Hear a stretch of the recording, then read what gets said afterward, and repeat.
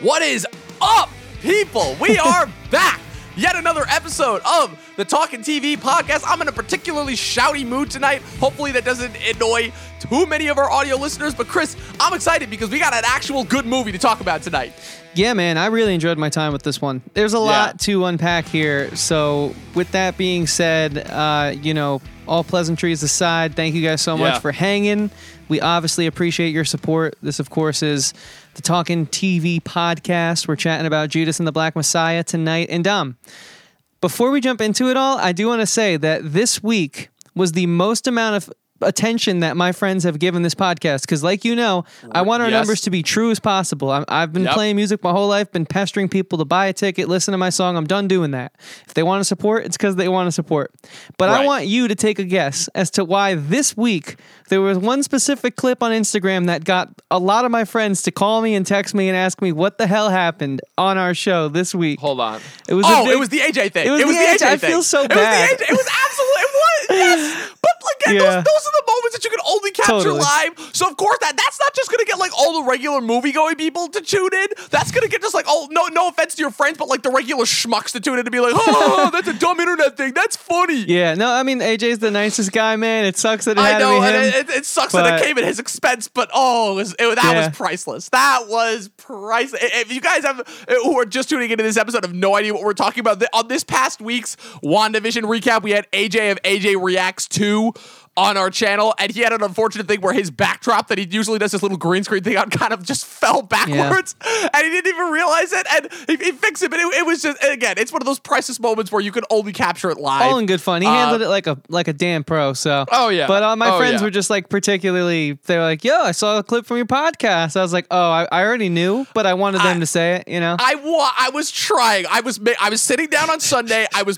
doing my little Sunday tradition and getting ready and making all the Instagram clips of the week, and I was on the WandaVision episode, and I got because I didn't realize it happened pretty early on in the episode. Right. But I was trying to resist. I'm like, don't do it. Don't. I'm like, what do you fucking do? You have to do it. I'm like, this is going to get us more watches on Instagram than any other clip that we put, except for maybe the King of Staten Island trailer, which I posted on my channel, on my Instagram channel last year. But yeah, no, we had to, and it was great. It was absolutely We'll make it up to AJ. He'll be back on the show. Yeah, we'll make it up. He's coming back. He's AJ. He'll always be back. We got some people in the chat who keep coming back. Of course, Luke, man. Happy to have you here. Always appreciate you in the chat, brother, and love collaborating with you too, man. I can't wait for our first one of the year. It's going to come, so be patient, man. We got a lot of plans, a lot of things we're going to hit up. Yes, we do. A lot of people Yes, we do. So. Yeah, people, stay tuned. March.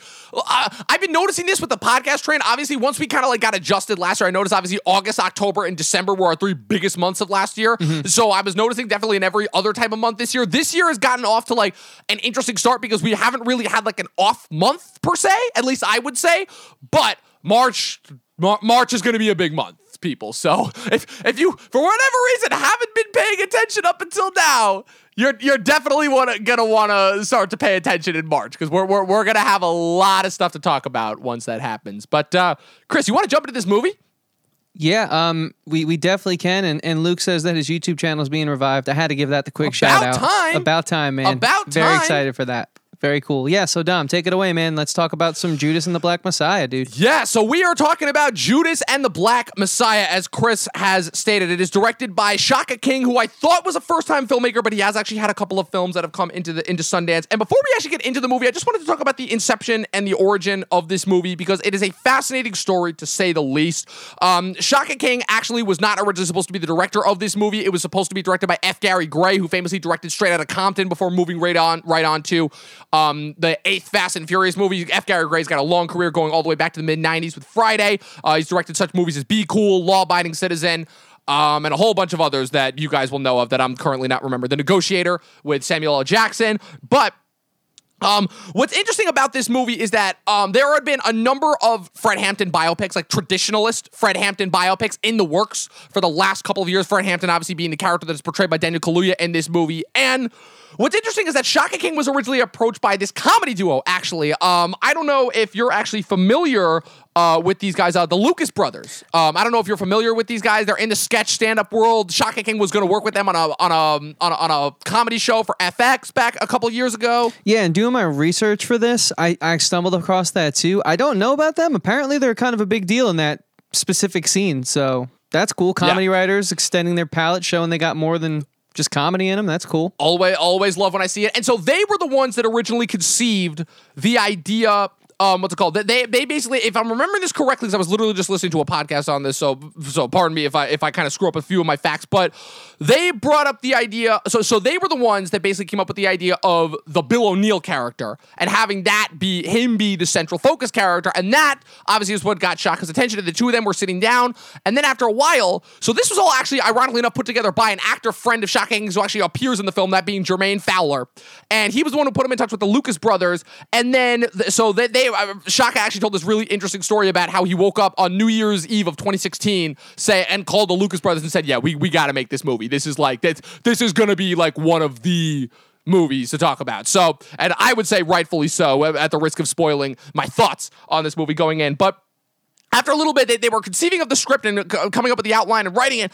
And Jermaine Fowler, Shaka's actor friend, contacted him and said that there was another, that he had just been contacted by another writer named Will Burson, who was working on more of a traditionalist Hampton script, but this one had much more of Hampton's backstory and kind of had more so J. Edgar Hoover as the direct antagonist. And so he brought him into the fold, and they kind of ended up making it work. And then the final piece of the story that comes in is, I don't know if you noticed, did you notice a particular big name director's name on the producer title?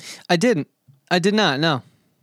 Okay, well, that person's name would be Ryan Coogler of Creed and Black Panther fame. Oh, cool. And they were at a sit-down gathering because the two of them, Shaka King and Ryan Coogler, made friends at Sundance 2013, which is when Shaka entered his first film and Ryan Coogler was entering his first film, Fruitvale Station, which obviously got him all the attention and which would eventually lead him on to direct Creed.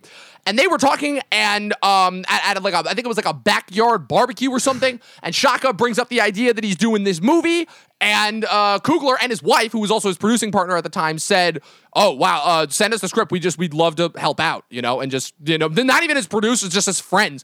And so he sends them the script. They love it. And they reach out to all their other production companies. I forgot the name of the one production company that was involved, but that's how Braun got involved. And next thing you know, it happens. And obviously, everything that happened post this with the coronavirus and everything.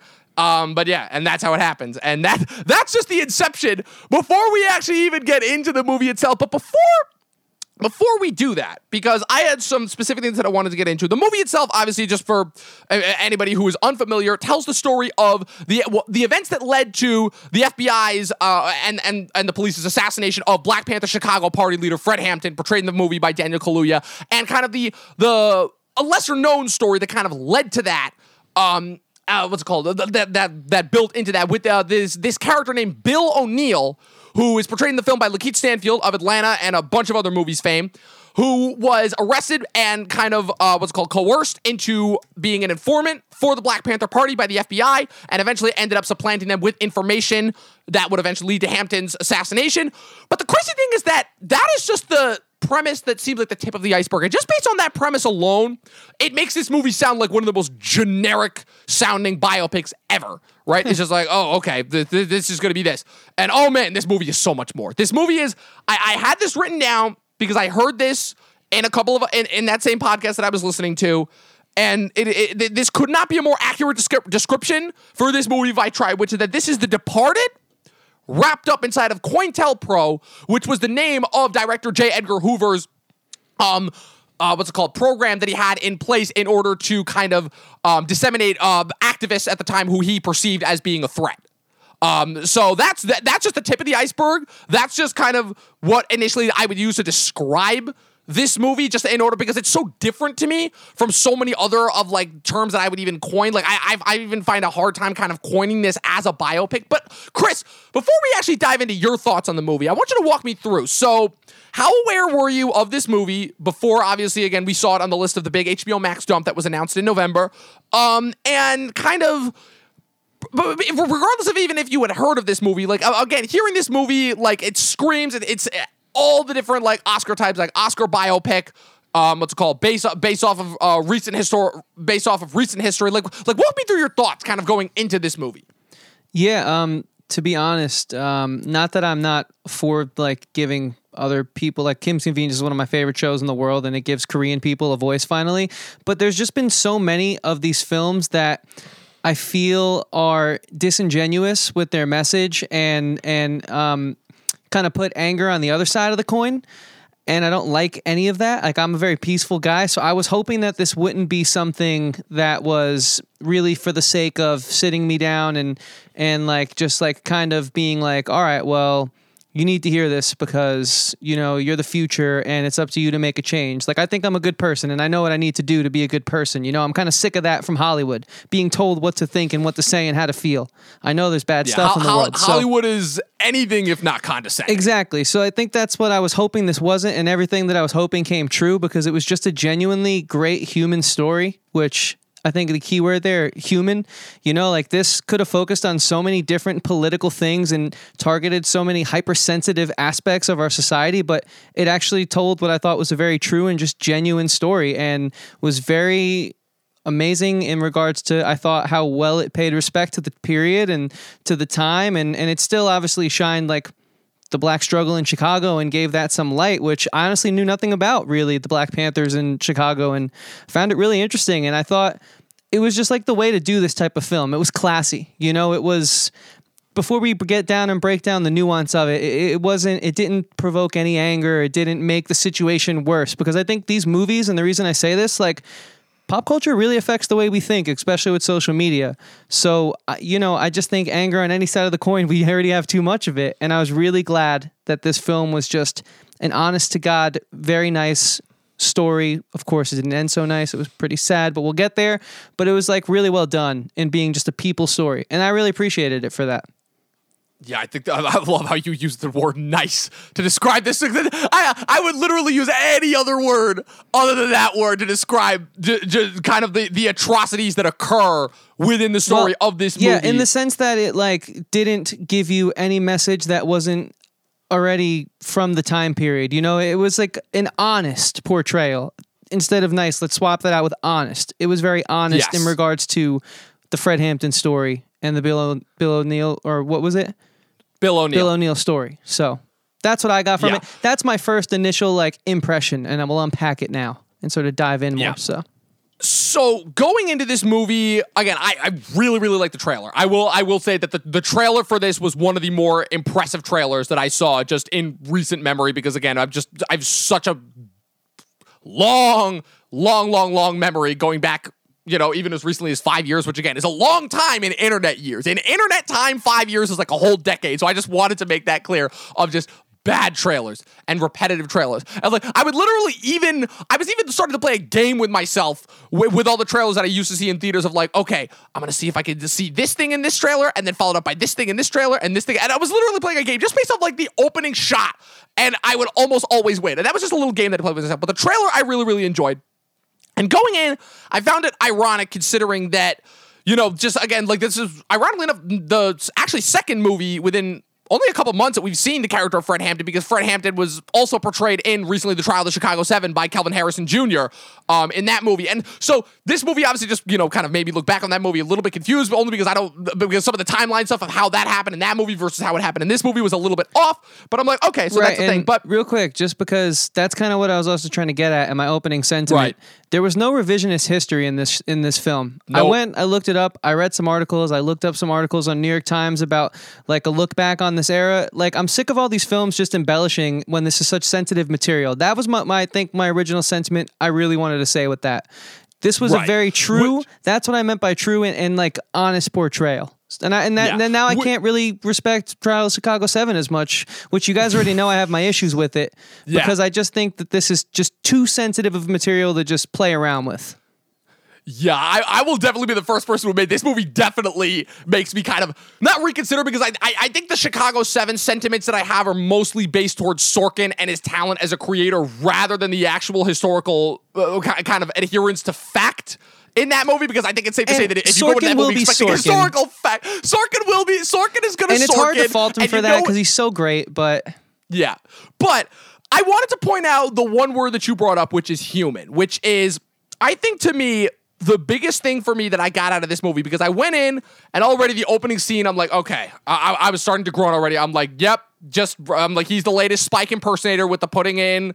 I'm like, hey, if there's one way in order to sell a biopic, you put the footage of the real life events in the beginning, and then the other cool thing that Snowden started, which was putting the actor in place of the real person and then swapping them out for the real person at the end. And I was, oh no. But I think the thing to me that stands out immediately about this film is just how Shaka is able to take, again, another very political, very still prevalent movie that is once again doing that thing of showing, again, just, this was 50, 60 years ago, but it's still just as relevant now, and really taking that, and rather than making it kind of a message movie, for lack of a better word, he really is breaking it down and making it about the characters, because for this movie to be as internal as it was, given the circumstances of what this movie was about and how this movie is relating to just the current political climate, it's a feat, to say the least. And I want to give Shaka all the credit in the world because, again, I think that he, as not really a first-time filmmaker, because, again, he's done that. He's done the Sundance route. He's done a couple of short films and TV things. But for this to be really his first big-budget thing that he does, and to have him not fall victim to the Marvel trap, and to have him not, like, this isn't like another like small indie movie with like one or two. This is a big name movie with a big name cast that is going for all the Oscar marbles. Like this is it. This is about this to me is like the last of like these types of movies that just don't get made anymore because these types of movies always go directly to streaming. Obviously, again, just the coronavirus circumstances notwithstanding, but this movie was going to open in theaters pre the pandemic fit. So that was just refreshing in and of itself. But yeah, and the other... I just wanted to say the parallels from back then to today, I think at this point, one thing good that Hollywood's done is made us aware of, like, hey, younger generation, aka myself, if you didn't really get this from your school book, textbook about the history, well, here it is, and what are you going to do to make it better? And so that's why I get frustrated when you have films like Trial of the Chicago 7 that play around with that. You know, I just don't think... There's a time and place, and I think art can be tasteful and tasteless. And this was a great example of it being tasteful. So. Yes. Now, that actually brings me into kind of my next question, per se, which is, obviously, this movie, it seems, is going to be going for a lot of Oscars, to say the least. A lot. Yeah. And, oh, man, I didn't want to rip this Band-Aid off too quickly because... what's it called? But again, we are obviously in the midst of award season, even if the majority of our community, seems to still not be aware of it. And it's a real sad state of affairs because from everything that I'm seeing, it's looking like Trial is shaping up for a big Oscar gambit and a lot of Oscar wins. And I think probably the most insulting, again, Kaluuya is being run for supporting. And rightfully so, because again, he's a revelation in this movie, and I will get to him in a bit and just the performances in this movie for sure. Like I've been a fan of him since Black Mirror, and then Get Out made him the superstar that he is. But this, oh man, I'm gonna get to Kaluuya. I'm trying to hype him up because man, no, I'm with you. My god, I don't know what's gonna be a bigger slap in the face on Oscar night when Trial wins Best Picture or when Sacha Baron Cohen for Trial beats Daniel Kaluuya for this movie. I don't know what's going to be a bigger slap in the face, but I'm really dreading it. I'm really, really fucking... And I liked Trial. Like, Trial is still a top 10 movie of last year for me, but that is straight up insulting. I will be the first person to say that. If that does happen, that would be Hollywood saying, hey, these have always been our true colors. You just got blindsided by this for a little while. To be honest, it has to, because of course, the year following a Parasite, the first foreign language film that ever wins the Best Picture race, they have to go right back to their roots. It's Green Book all over again. And I hope that doesn't happen, man. Let's be hopeful. I hope it doesn't. I really hope. But because this film was so good, it just damn well might change that negative thought. I know a lot of people probably have that sentiment too. I'm being hopeful in regards to that. So that's actually something that I wanted to dive into, kind of. Which you keep bringing up these positive words like hopeful and nice, and I really more so just wanted to like figure that out because, like I said, we had like no conversations pre this movie. Like we always have. I know that we obviously always want to save our thoughts for the podcast, but we usually like have like a 1 or 2 sentence dialogue, maybe just to give us maybe like a hint of our initial thoughts. And sometimes you do that thing where you deliberately mislead me into just so you could like have the shock moment. You do that. You do that. So, but what I wanted to go into is, I think the biggest takeaway for me from this movie, for me particularly, is that kind of really cynical and really sad, but Would you say that this movie like kind of inspires you for hope? So like kind of walk me through your thought process there. Is that just like the filmmaking, or is that just like kind of like what this movie is trying to say? So I think it kind of comes from Lost in the Reel's point here. You know, there's a lot of conversation around message movies these days, and I think there are a lot of messages that need to be said, but where we saw with Trial of the Chicago 7, or I think the message got stepped on by the romanticization. Sorry, been a long day. You know, I think there's also like someone needs to look at it and say, hey, was our good intention, because I do think it was a good intention to give light to that story and give light to that part of history that, again, our school books did not teach us about any of this stuff, that whether it's Trial of Chicago 7 or Black Messiah, we didn't learn about any of this. But sometimes I just think the want to make art when you're in this space sometimes trumps the meaning that you want to get across, and it comes out in poor taste. So this movie made me feel hopeful because it was still an amazing film. Like, it's my number one film of the year. Granted, I've only seen 3, but it's already a film I know that's going to be... Trust me, I can already tell you're not missing much there. I've seen 6, and this is the only one I'd recommend to anyone. And it's already a film that I think is going to be hard-pressed to beat for that number one spot. Same as Invisible Man was right up there for a long time last year. So when I say hopeful, I think it's like this is the way to sort of let people know, hey, things haven't gotten better, but we're not going to embellish on anything because it was already bad enough. You know what I mean? And so that's like, I'm not happy that it was bad enough, but I am happy that these creators chose to give you the honest to God facts. Like they pretty much gave it to us straight. That like slang expression, like just give it to me straight. And I feel like you never get that from Hollywood. But lately I feel like you've been getting some of that. So like that's why like there's like this extra sect of creators who are just kind of like doing something different in this message movie space and taking away that negative sting of the mess, like, you know? So that's why. Because this film was so honest and human that, like, yes, I'm all for this. Give me more films like this of so many different types of voices and things I've never heard. Because it's... I'm just really you know glad... what I mean? Do you know what I'm trying to say? Yeah. I'm just really glad that this movie didn't end with a standing ovation that quite literally felt like the equivalent of, that just made my point in case right there. We're applauding ourselves because we're so righteous, and look at how just we are in pointing out these relevant issues. Great movie moment. It's like breaking their arm, patting themselves on the back. Exactly. Great movie moment, but I think it really steps on everything you were trying to say before that. You know? So I can't say anything more without diluting my point at this point, but you know what I mean.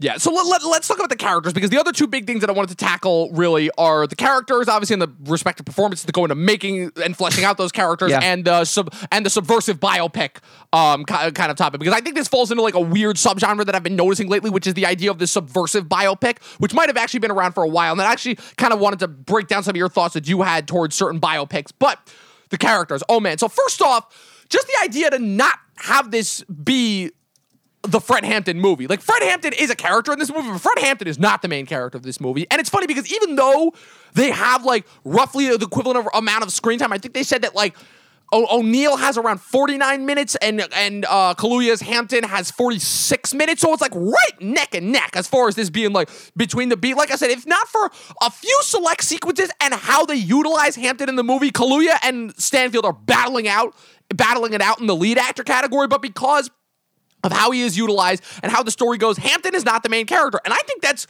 an ingenious decision, especially when you consider the type of character that O'Neill is. Because Bill O'Neill, first of all, again, just beside the fact of, well, obviously, if I had only heard of Fred Hampton last year with Trial of Chicago 7, then you'd be damn well sure I've never heard of Bill O'Neill. And how Bill O'Neill ultimately is kind of this not really political figure, doesn't really have a stance, is completely self-motivated as far as like, yeah, I'm literally only out for me.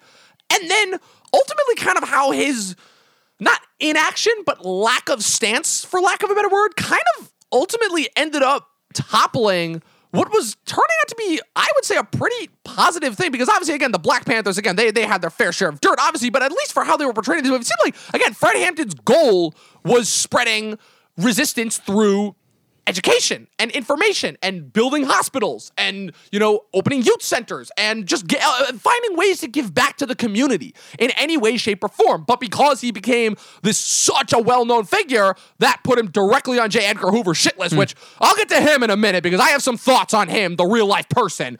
But, and so the idea of having Hampton be the supporting character and rather contrasting Hampton's own personal struggle with how with the perception of him versus who he was as an actual person, and kind of contrasting that with O'Neill, who finds himself between a rock and a hard place, but kind of just rolls with it for a while, because for a while it really is just benefiting him because he's like, yeah, I've got nothing to lose. I don't give a shit about any of what these people are saying.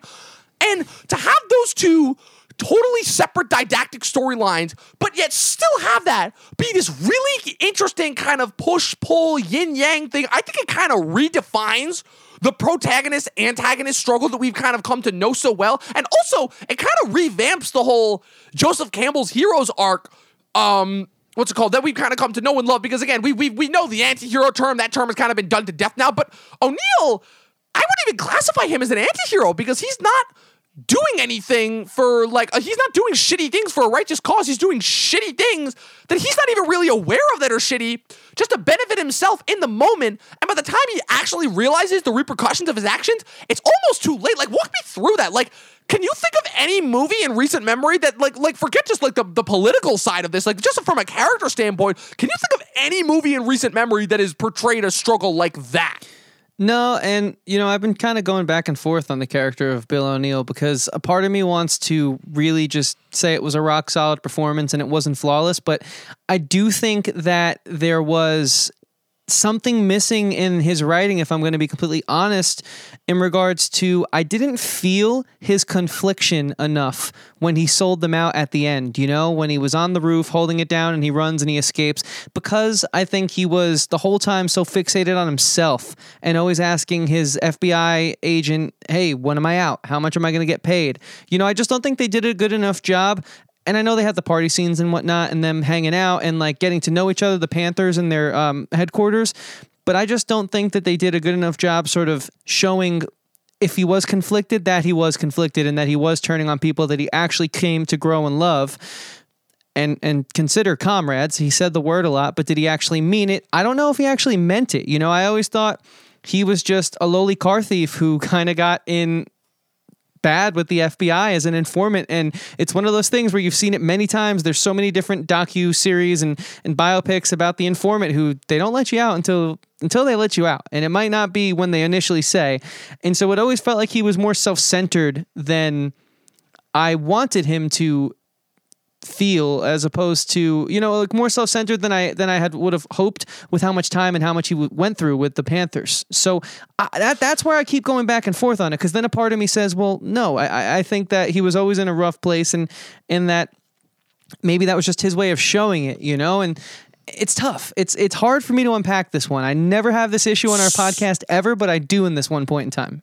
So the only thing that I have to add to that, because I can understand where you're coming from, only because, again, the O'Neill character is not relatable is the wrong word to use. He's not a typical, obviously, lead, for lack of a better word. I can't think of the word that I'm thinking of. But to me, I'm kind of with you as far as that goes, in that, again, to me, Lakeith is acting his ass off, and Lakeith has been incredible in everything that he's been on. I love the career track that he's had for these last couple of years. Again, just recently in Uncut Gems, his turn on Atlanta, his breakout in Short Term 12 and Straight Outta Compton, and his bit part that he had in Dope. He's just that guy that he's always really easy to cast in as kind of the supporting part. He's such an easy choice for a supporting part, but the fact that he's getting these really juicy and interesting lead parts, I think Sorry to Bother You, even though I wasn't the biggest fan of how that movie turned out, I think him in that movie, and I think certain storytelling directions that movie goes in is just ludicrous and just unlike anything I've ever seen in cinema before. And I think the thing that gets me with that character and kind of Lakeith's portrayal is I think it comes all the way down to the ending, where I think the movie does a really interesting thing in how it utilizes the Bill O'Neill character within the docuseries that you see him in at the end, where it shows, I think in some capacity, and again, it's so subliminal because it's all internal. You don't get none of this stuff. You get no scenes in which characters are telling you how they feel or or like how they like basically like expositoring you like the feelings in the plot. Like it is all so internal, and even with how showy Kaluuya gets in as Hampton, like when he's doing those speeches, like it's all internal and it's all in the eyes. And I think Lakeith has some brilliant moments where he does some. Again, like, it's funny because it's the idea of, we've seen that kind of part before, like the rat and kind of really getting into the mindset of the rat. I think The Sopranos did this brilliantly, not once, but twice, with both the Big Pussy and Adriana characters in that show. And I think that kind of Lakeith's performance and the character that he was playing kind of harkened back to that. But I think obviously the difference being, and why I find his struggle in this movie so fascinating, is it kind of starts off and he's kind of like, he's in the zone. Like, he's finally making money. He's in a good place. He doesn't really care about anything that the Panthers are doing. He apparently is a really freaking good actor because of, the character, obviously, because again, he does a really good job of like, he definitely does. And like he's got like a good go around. Like there are certain scenes at particular moments that he has where I'm like, oh, a lesser person would have like freaked out, not would have known what to do, but he like knows exactly what to do as far as that goes. And so I'm kind of wondering, I'm like, wait, was this guy smarter than I mean, obviously he lets you know right off the bat that he's smarter than the average guy, because rather than just jacking cars, he literally goes in and pretends to be a cop. Right. And that's how he jacks people. Like, so the idea is that, and this is something that the director, Shaka King, talked about, is that the idea is that he kind of was a very, very ambitious personality. And again, if not for the circumstances, he would have been like a Wall Street banker, but because of obviously the circumstances and the time and place and obviously a skin color that he was born with, he was stuck jacking cars in Chicago. And if not for this, like, who knows what would have happened. But the thing to me that really solidifies him is the ending. And specifically, once we found out what happened with the character, and specifically some of his moments, like the moment when he has the encounter with Lil Rel Howery, who's revealed to be like another undercover FBI guy, like when he hands him his own fake badge that he used, like that was like, I'm like, whoa, I gotta stop for a second here. Like, what? And this should tell you something. This is the first streaming movie, I think, in a while where I did not pause this movie once. I didn't pause this movie once. No bathroom breaks, nothing. This is the first streaming movie that I've seen where I did that. I have even Mank and even Soul. I paused those movies once. I did not pause this movie once, not once. And so, to me, that moment, and specifically the moment in the end where it shows how he killed it, where it tells you that he killed himself after the documentary was aired, and he saw his reaction, that tells me that, he may not have believed in anything that the Black Panther stood for, and he ultimately, at the end of the day, was out for himself, and that's kind of the only reason why he was starting to feel like remotely, because he was really starting to feel the pressure in that last scene, specifically with Hampton. But it definitely tells you that Hampton got to him. Even if he didn't believe in what Hampton and the Black Panther stood for, Hampton, just because of the personality that he had and because of what a good orator he was, and I'm going to get to him when I talk about him, he got to him in some way. And it showed, I definitely think. Yeah, no, I hear you on that. I'm going to actually turn to something Lost in the Real said here, because obviously they confirm at the end with the documentary and with the typical biopic text that he did end his life the day that the documentary actually aired. And so to me, that says he felt guilty. He was remorseful. He regretted having to turn his back on his comrades. I think he actually did genuinely, the person, feel that those were his comrades. But I kind of don't want to say it because of how much I love this film. And I don't think admitting this is going to take away any from how much I do actually love this film. But if I'm being honest, I agree with his sentiment here in saying that it might have been the script a little bit. Maybe Bill wasn't as fleshed out as Fred. And that just might be the case, because I think the Bill in real life, having obviously taken his own life the day the documentary airs, I mean, that speaks volumes. So, and it's not that it was a terrible performance. It's just that I think it was a little too one-sided on the selfish aspects of it and less on the brotherhood that he, I think, actually felt in real life, and the actual conundrum he was in where, okay, he was put in this situation as an informant to get himself out of not going to jail, first of all. I think they said he had a year and a half and then another 5 years for 2 separate charges. But he in real life, he clearly became comrades with them, actual comrades, meaning and believing and breathing the word. Whereas in the film, it just kind of felt like he was just looking out for himself a little more than he was his brothers in arms. So I guess I'll say on the record, I think that is a slight little misstep by the script, unless they didn't want to convey that point, though. You never know. You never know the intent. I think with I think with me and why I kind of don't necessarily have the same problem that you do is because to me, I think that factors into his arc. And the fact is that just how his arc goes, he's in such a place where he enjoys it. Again, he gets to play the revolutionary on one point while in the meantime, he's banking money off of it, and so as far as he goes, there's no... Was he though? Because I feel like they were always like, leading him on with the paycheck and then all they offered him at the end was a gas station and like $2.50 well, no, he was to making get... money. He was getting paid throughout it. Like even like they may not have they showed him the one scene of the diner where he threw the money down on the table and he got that. And again, like he was wearing swanky clothes and he was driving the car, obviously. And he was making money. He was banking off of that. Like he even said it. Like he was collecting it. Like and he was informing on them for years on end. And like he was starting to make money off of that pretty quick. So he was benefiting from it, definitely. So okay.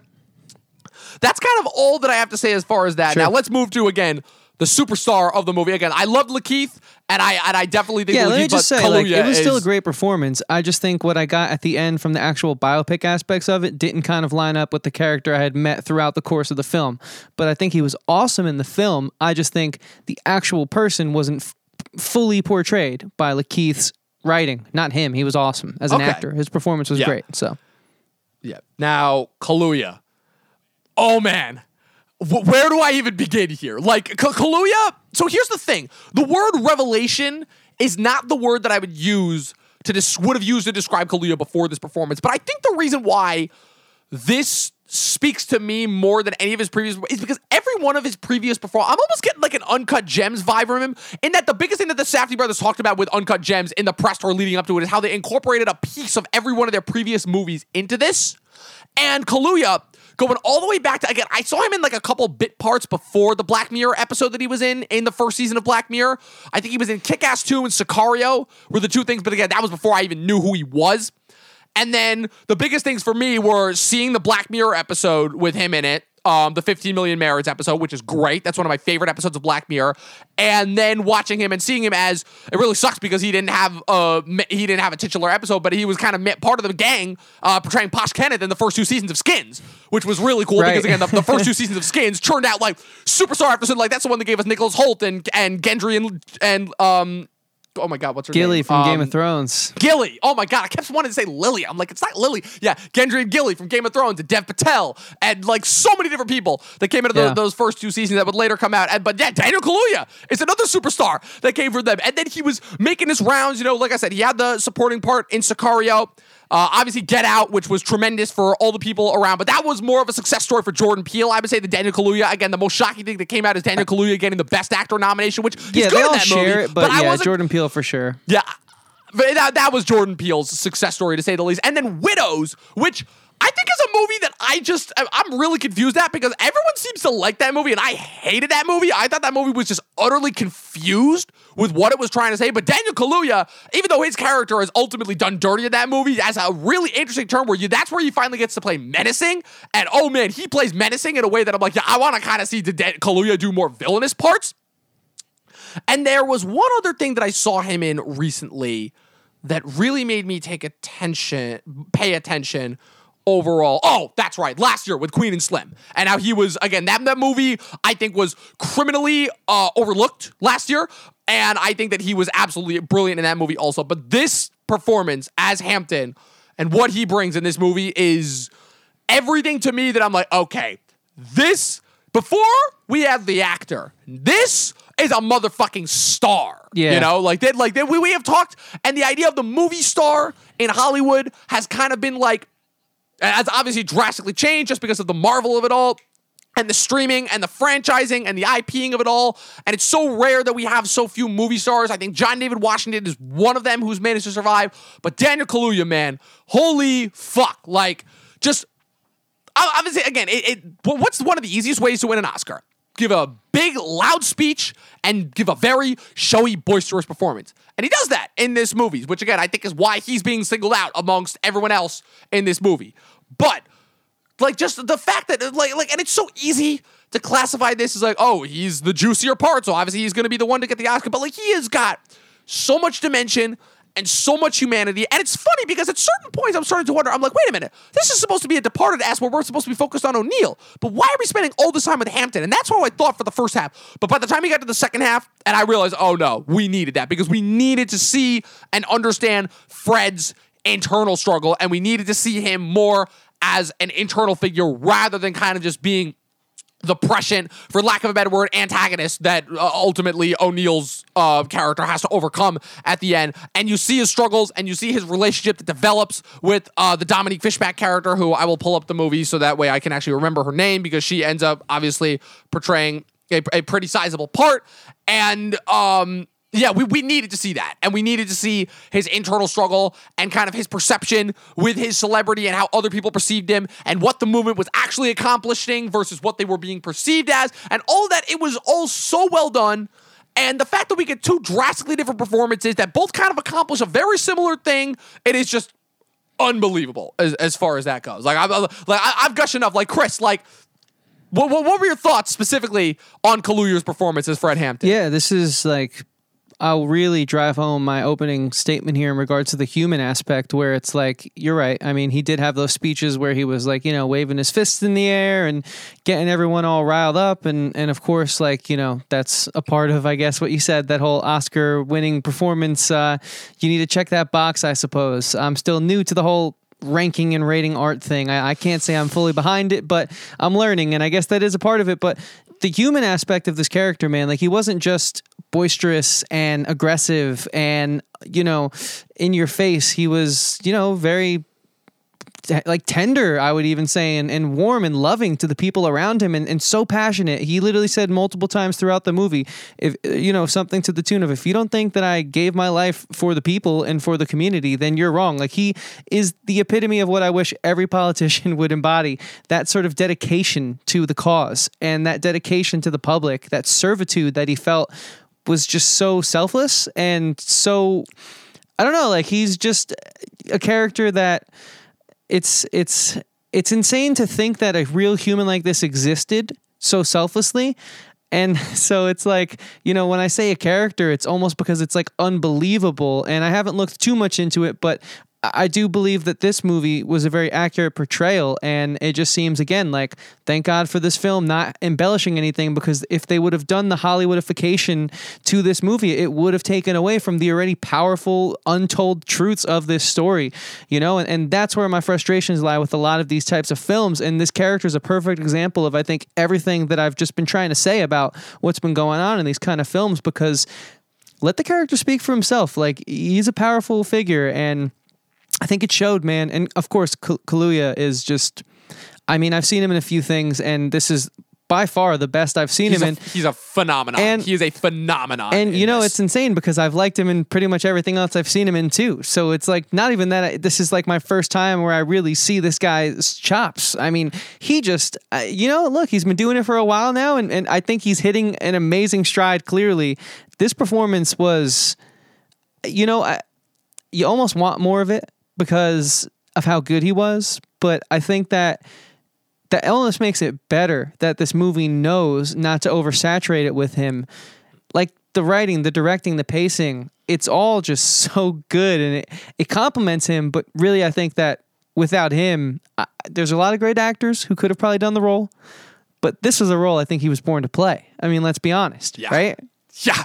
This was his Malcolm X moment. This was his Denzel and Malcolm X moment, to say the least. And just as far as the person Hampton, it's a character. It's so refreshing where we are so conditioned with the Hollywood bullshit rhetoric and the politician bullshit rhetoric of, yes, we're just gonna hide behind speeches that say all these great things and then you don't actually mean a word of it. And it was beyond refreshing to see somebody who went out of their way to mean everything they said in their speeches and then some. Because I think, to me, this is a scene that's not going to be talked about a lot with kind of when people are talking about this, like on the rewatchables, for instance, and they talk about going back and rewatchable scenes. I hope this scene is talked about, because I think this is one of the most important scenes of the movie.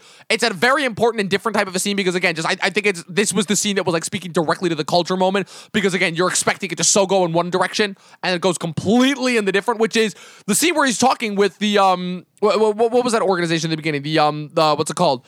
with the Confederate flag at the beginning. I don't remember the name of it, but like all the poor white people. Remember. I don't remember the name of it, and how he basically goes out of his way to show, we're in the same economic class here. What, you think that the cops are gonna treat you like differently than us? Like, come on. Right. And it was in that moment, and when he uses that to form the Rainbow Coalition, which again, were you aware of that? No, there actually is something similar going on today, which is, it made me instantly think of this. And yeah, I mean, that was just a very powerful moment, because they had all walks of life who have been marginalized and put down by society and not given a proper chance, put their differences aside and come together. And to think like of all the great politicians we have had throughout our history, and of course from that era too, where was the guy who could do that? It was Fred Hampton. Why wasn't it the politicians? It makes you ask the questions as to like, why? And that's what a good film does, especially about this type of topic. Well, the answer to that is because the real politicians are the guys who are arranging for guys like that to be taken down because they're giving them a bad name. Of course, unfortunately. And that's the truth. And the crazy thing about that is that I think is the first moment in all these movies. And I've got a list of kind of the for lack of a better word, the what's it called? The empowerment movies that have come out in the last couple of years. I love every single one of the movies that is on this list, but this is, I think, the first movie that has said something that none of these other movies have. Or if they have, they've kind of alluded to it without directly saying it, but this was the first movie that I think I have ever seen where they finally said racism, in addition to ignorance, is at least systemic racism, is an issue of economics. This was the first movie that I saw actually say that, which is 100% true, and for my personal satisfaction, I was beyond happy with that, because I think that again, it shows a filmmaker who is not trying to make another Hollywood embellishment piece. He's trying to actually make a good and entertaining, well thought out and engaging story that seeks to help you understand something that you may not have understood before. Yeah, I will say that this movie didn't do what I think other films of its ilk do, which is appease the investors or the people putting the money behind them. It didn't kind of echo the political views. I thought the exact precise way that everyone thinks that they want you to think, that sort of Hollywood culture that we all know to be true, where it's one opinion or no opinion, it felt like true expressionism, and we have that in our country, right? And this to me, this said things that I thought were really daring too to say in regards to that. Again, I think that speaks to the power of the film, the fearlessness of the filmmakers. I think fearlessness is a word that should be thrown into the conversation around this film, because while it does sort of obviously, I'd say, play to some of the Hollywood political beliefs, I think it also kind of says, hey, like, we're also not going to buy fully into that. We're going to do our own research. We're going to tell you the actual history, not the Hollywoodification, revisionist history that you guys always give us. And goddamn, if you're going to go out on a limb and do that, goddamn, did they do it in a way that's like too hard to deny? They fucking pulled it off. And the other side of that coin too. The other side of that coin too, which just fucking like blew my socks off, was the FBI edition of it. Because again, like, the FBI is kind of the third underlying, and obviously again, they are the true antagonists, but again, with how brilliantly this film is set up, they more so are, for lack of a better word, the shadow masters rather than be the direct antagonist. Like, I can see the version of this movie in my head where Hampton is the main character, and it's all about, again, it's the traditionalist Hollywood movie where Hampton's got to overcome struggle in order to become who he is, and then he's got to go directly up against the big bad evil J. Edgar. And I'm so beyond happy they didn't go with that approach. And I think how they factored that in is so much better, because rather than making J. Edgar Hoover the villain, J. Edgar Hoover's presence kind of looms over this movie. And obviously we see in a few brilliantly acted scenes by Martin Sheen, I think the idea to cast him like one of the most like kind of warm and kind of very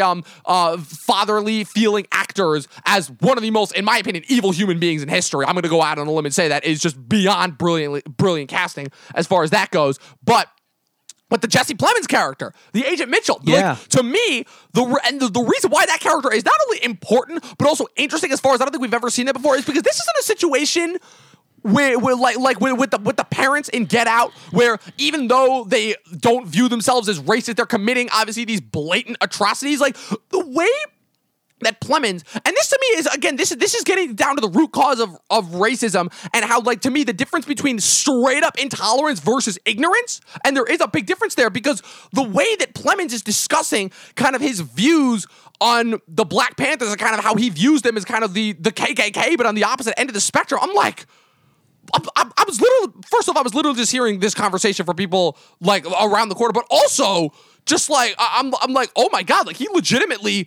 doesn't understand, like, the part that he's playing and the problem that he perceives. And that is just, again, there's like Hollywood movies just don't do that. Like, in the traditional Hollywood movie, he is the straight up mustache twirling, blatantly racist villain. And the fact that they flesh that out, it's so brilliant, because they're walking this fine line of, again, they can't hedge too far, because otherwise they'll be accused of embellishing and trying to, like, be too sympathetic towards, obviously, racist whites, but also, on the other hand, just kind of exploring, no, there's more to it. It's not a straight cut and dry black and white issue, and and that there is more that goes into this. And that was just besides fascinating, and how that factors into that character's whole arc, because that to me was like the third piece of the puzzle, in addition to O'Neill and Hampton, and just how that results in the scene where he's sitting down with Director Hoover, and how that whole encounter goes, and then how it ends up building into when Hoover finally gives the order, effectively the execution order, to kill Hampton. It's like, I'm at a loss for words after I watch it. I'm like, shit. And, I thought it was, like, really just, again, honest is why I keep coming back to that word in this review, and human is because, like, he wasn't perfect, clearly. I mean, the way that comparison shows he wasn't perfect, but I mean, I genuinely think that he had Bill's best intentions in mind, and I genuinely think that when he promised him that he would get him out as soon as he had completed his job getting them intel, he would. Of course, his superiors, as we learned, didn't let him do that, but I mean, not that he was good to Bill. I mean, he did offer Bill a plea bargain, and he did use Bill to get information, but I mean, he could have treated him way worse. And also, he has that scene where he's on the couch and he's like, look, like, I'm personally not racist. I know a lot of people are in my position. I just want to do what's right, but I also have to toe the company line. And I thought they made him, while he was still crooked, and I think he was still on the wrong side of history, they at least allowed you to get something different that most Hollywood films don't in this regard, was a sense of, oh man, so this is a actually really complicated story. And they allowed that to happen in, like, a Hollywood film, which I thought was so bold. And again, like, not saying, I think everyone in the FBI in this film was clearly on the wrong side of history, but the fact that you could at least see that there was a relationship between Bill and him, and that it wasn't just all, using him for this and that he actually was sympathetic towards some of the struggles that the Black Panthers were trying to, quell in those communities by giving them, like, food and, all the different efforts the Black Panthers did for the community. It's like, I've never been conflicted about these types of characters in a Hollywood film before, and I wonder why. Is it because they romanticize everything? I don't know, but I know that this is the first time I felt something different around these types of films that we've been getting a lot more of lately. And so it's another thing I tout this film for, is like being bold and taking the chance on that, and not really sort of just curtailing something for the sake of having to fit a mold. And that's why I think this film is just so profound in what it did, That's why it's hard to find, like, something bad about it, because it's, I mean, we've never had a conversation this deep on the podcast before, and I think there's a reason for that. So yeah, definitely. Well, I mean, we have to, just considering what this movie's about. So the last point that I really wanted to bring up before we got out of here was the idea of the biopic and kind of what the biopic has served within Hollywood history, because I feel like also a lot of the problems that we have towards kind of like Hollywood's romanticization of history comes from just how they've treated biopics recently in the past. And how this film is kind of the latest in a train of movies that have been seeking to kind of subvert that. So, typically a biopic results around a famous person. Obviously, again, usually celebrities, political figures, singers have kind of been like the big thing, recently. And it always, again, every single one of them, it's the exact same formula. They start off, they usually have a bit of tragedy in the beginning. It shows how they're building towards tragedy, and towards that tragedy and how it defines them in order to ultimately get into the famous spotlight. And then once they're in the fame, how they're battling with the results of fame, and then eventually how it's the same thing every single time. And ultimately, kind of where the embellishment factor comes in, I would say, is the idea of most of the movies just feel like a greatest hits album of the biggest moments of their life, and the movies ultimately end up feeling more like montages than actual movies. You know, I can certainly speak to a couple of biopics that I've seen. I know for a fact you Especially, can. But one of the more interesting things that I've been seeing, and this goes back further than last year because, again, it's been tricky, obviously, is the idea of the biopics that, for lack of a better word, don't do that and actually seek to, like, get to the root of what the person is about. Like, to me, Amadeus is one of my absolute favorite biopics because rather than that just being a cut and dry portrayal of Mozart's life, it instead picks and models. And first of all, Mozart is not the main character of that movie. The Antonin Salieri character is. And again, kind of similar to this movie, how it kind of chooses to structure and mold it, and really how it's it's all about Salieri's kind of jealousy towards Mozart and kind of his way of living and just, you know, just how raw talented he is and just how that ends up spiraling. And just recently with the movie that you brought up, what's it called? Love and Mercy, with the Brian Wilson story, and how that chooses to, rather than, again, just being a cut and dry Beach Boys movie, focuses specifically on kind of like, you know, the back and forth of, like, you know, where he was versus where he ends up being with his struggles with mental health and everything. And I've noticed that the best biopics are usually fall more so into that camp. And to me, this movie reflects with another movie that we saw last year that was also on Netflix, that being not Trial of the Chicago 7, that being Mank. Which, to me, the biggest thing about Mank that I really enjoyed is how, for a movie that seemed very similar to this one, like it had all the beatings and traps of not only an Oscar bait movie, but a traditionalist biopic, how it went out of its way to subvert that, where rather than the whole movie being a behind-the-scenes thing on the set of Citizen Kane as they're making it, it rather is kind of this think piece and kind of entryway into the voyeurs and the hypocrisy of Hollywood, all from a writer's standpoint, and how said writer is struggling to overcome his own demons and hypocrisies, and while trying to fight past the bullshit of the day, while at the same that ultimately ends up resulting in arguably one of the greatest cinematic creations of all time. That's a really specific example, but that to me is the idea of a biopic done right. And this is another example of that, where rather than just this being a greatest hits album of Fred Hampton's life, for lack of a better word, again, it's ultimately, it's Departed inside of COINTELPRO. And to me, that is what makes a good biopic, is when you can take a biopic and have it say, okay, yes, this is about this person, but it's also this. You know, what are your kind of your thoughts on that? Yeah, I mean, I haven't seen the Mozart film, but I definitely want to watch that now. And of course with Love and... Oh, it's incredible. Yeah. And I think Love and Mercy is a good one to throw into the hat. And I think this one's special too, like I'm sure the Mozart one is, and I know Love and Mercy is, because I think like there are great biopics where you're in the character's shoes. I mean, look at Ray. That's a great film. I love that film. But I think this one's special because you get to know Fred Hampton by looking through the eyes of Bill. And that's cool to me, because you get to see him not how he sees himself, but as how other people see him. And I think for someone this selfless, and for someone who gave as much to the community and literally was the ultimate public servant like he literally was in this film, I think that's like such a solid and incredible filmmaking decision. And I think that's another reason why Kaluuya's character is so powerful, because the moments you get with him are always through the eyes of Bill looking on in the audience watching him, or his wife looking on in the audience watching him. I think there's a power to that, and there's like a real amazing decision creatively that was made there, where I think it would have still worked. I think the actors still would have clicked if they had done it the more traditionalistic route. But something about the way they did this film was like lightning in a bottle to come to that conclusion. So yeah, I mean, clearly this is like in a league of its own. It's in that elite tier, if we want to go there, of biopics. And I think that's one of the many reasons. We could probably talk about this film for like another 3 hours. But yeah, I totally agree with what you were just saying, man. Yeah, just a couple more that I would definitely throw your way as far as kind of like anti-traditionalist, kind of more so out of the box biopics. Obviously, again, we've talked to death about Social Network and what that movie accomplishes, but a couple other ones that I can think of off the top of my head. Elephant Man is a really good one. Judy, I really enjoyed it. I watched that. I don't think the movie's great, but I think as far as kind of being different from the traditionalist biopic, because I like how they show that one aspect of her life. Like, we know who she was when she was on top of her game and when she was more healthy. But It's interesting, yeah, for sure.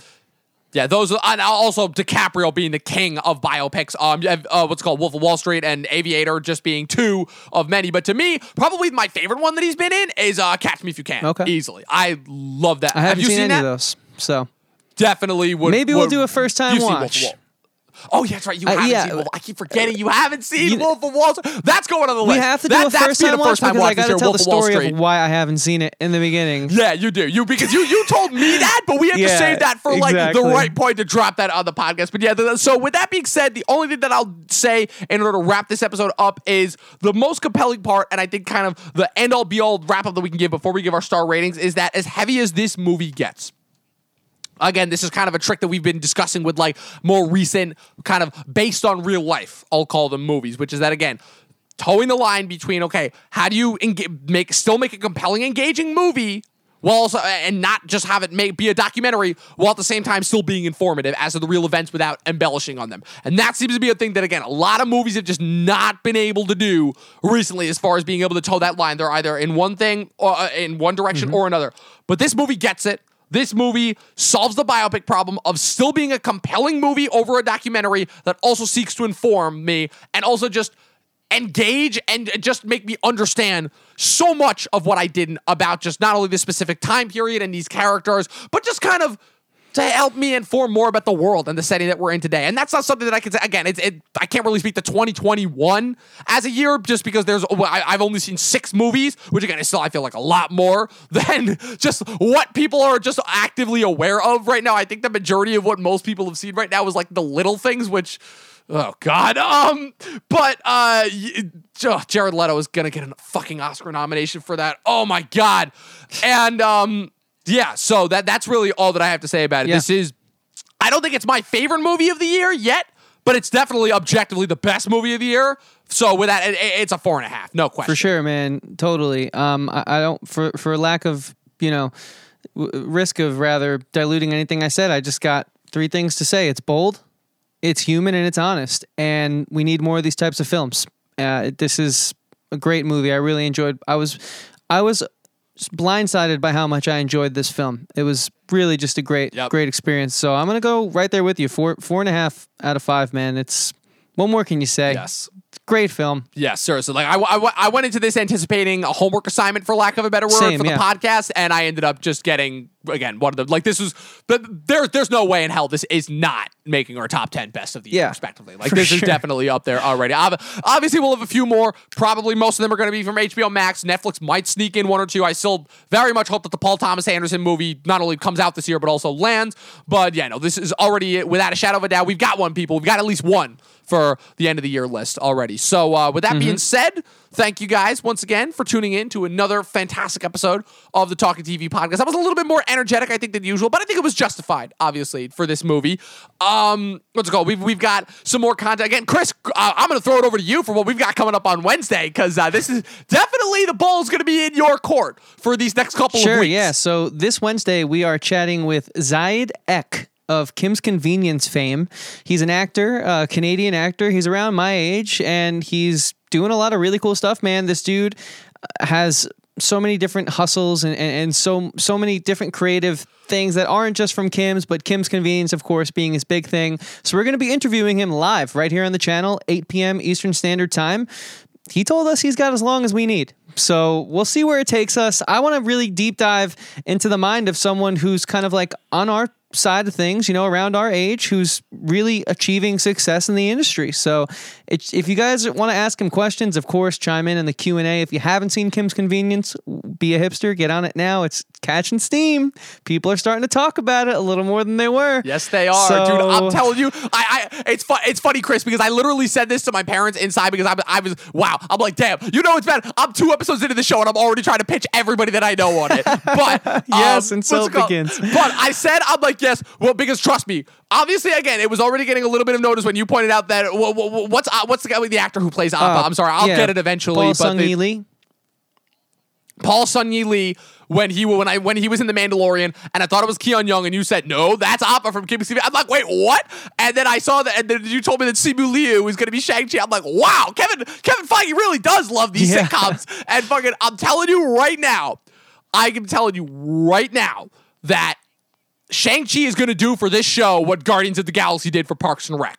Now, granted, Parks and Rec was already a big enough show at the time, but I'm telling you, it blew up into the stratosphere once Guardians of the Galaxy was the phenomenon that it was, and Chris Pratt obviously became the superstar that he is. Yeah, so, I'd love to see that happen, man. I'm very much looking forward to it. I very much hope that Kim's Convenience gets the respect and frankly, again, just like shocking amount of praise and awards that Schitt's Creek got. Again, the Pop TV CBC is finally getting some good stuff, and I hope that I've got some hope for this network as far as, again, if this is the type of content that they're churning out, I'm definitely in favor of it. So I'm very much looking forward to this interview. I think it's going to be a lot of fun. This Friday, obviously, we've got the next recap of WandaVision. 3 episodes left of the show overall, and then we've got one more week of February, and then, oh man, we've got a big March. Again, all this stuff you can find if you just click that subscribe button below us and click the bell next to it so you can get notified every time we put up new content. We've got new content every Monday, Wednesday, and Friday. Most of the time at 8 p.m. Eastern Standard Time. Make sure you click the like button on this video and leave us a comment. That way you guys can let us know your thoughts. And also just let us know, what are some other future content ideas for us? Like I said, we have you guys for a reason. You are our community. You guys are the reason for why we make this stuff. And look, we're great at coming up with ideas, but we get tired. We've got stuff that we do. I've got a job. Chris has school. We've got a lot of stuff going on in order to make this work. So it'd be nice if you guys could chip in and give us some new ideas for some different types of videos and different content and types of content in general, where we've got a lot of stuff we've got planned for you guys for the rest of the year. But, it'd be nice if you guys can, chip in every once in a while. I called out the chat last time, and I'm calling them out again, and I'm going to continue to call them out until we actually finally get some suggestions. Well, we also just want to make this more of an enjoyable viewing experience for you guys, so let us know what you want. But, absolutely. I was about to say, you guys finally have the voices that you always so desperately wanted to shout at your creators and tell them exactly what it is that you want. So do it. Tell us. We want to give you people what it is. What we live to serve to your heart's desire. Follow us, of course, on our socials, Instagram and Facebook at Talkin' TV or at Talkin' TV Podcast in order to keep up with the latest updates from our channel. Chris, of course, where can the good people find you? Thanks, man. You can find me at Christian Ivanko anywhere that matters. Facebook, Twitter, Instagram, YouTube. I have music coming this year. It's been quite a while, but I've been working on... Better. I'm waiting for it.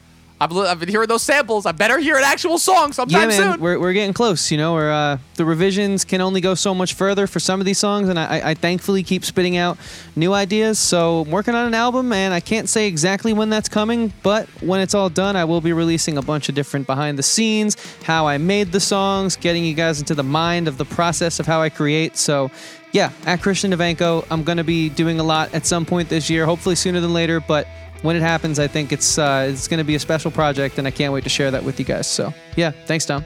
Yes, most definitely. And you can always find me on Movie Nerd Reviews on Facebook and Instagram. Not that I post there that often, but again, it's just a cool title. It's been my title for the last couple of years, and I've literally taken it so that I'm even using it as a passcode. I am the movie nerd overall at Movie Nerd Reviews. 12 seasons in a short film. Thank you guys for tuning in once again. And as always, watch more fucking movies. We'll see you guys next time.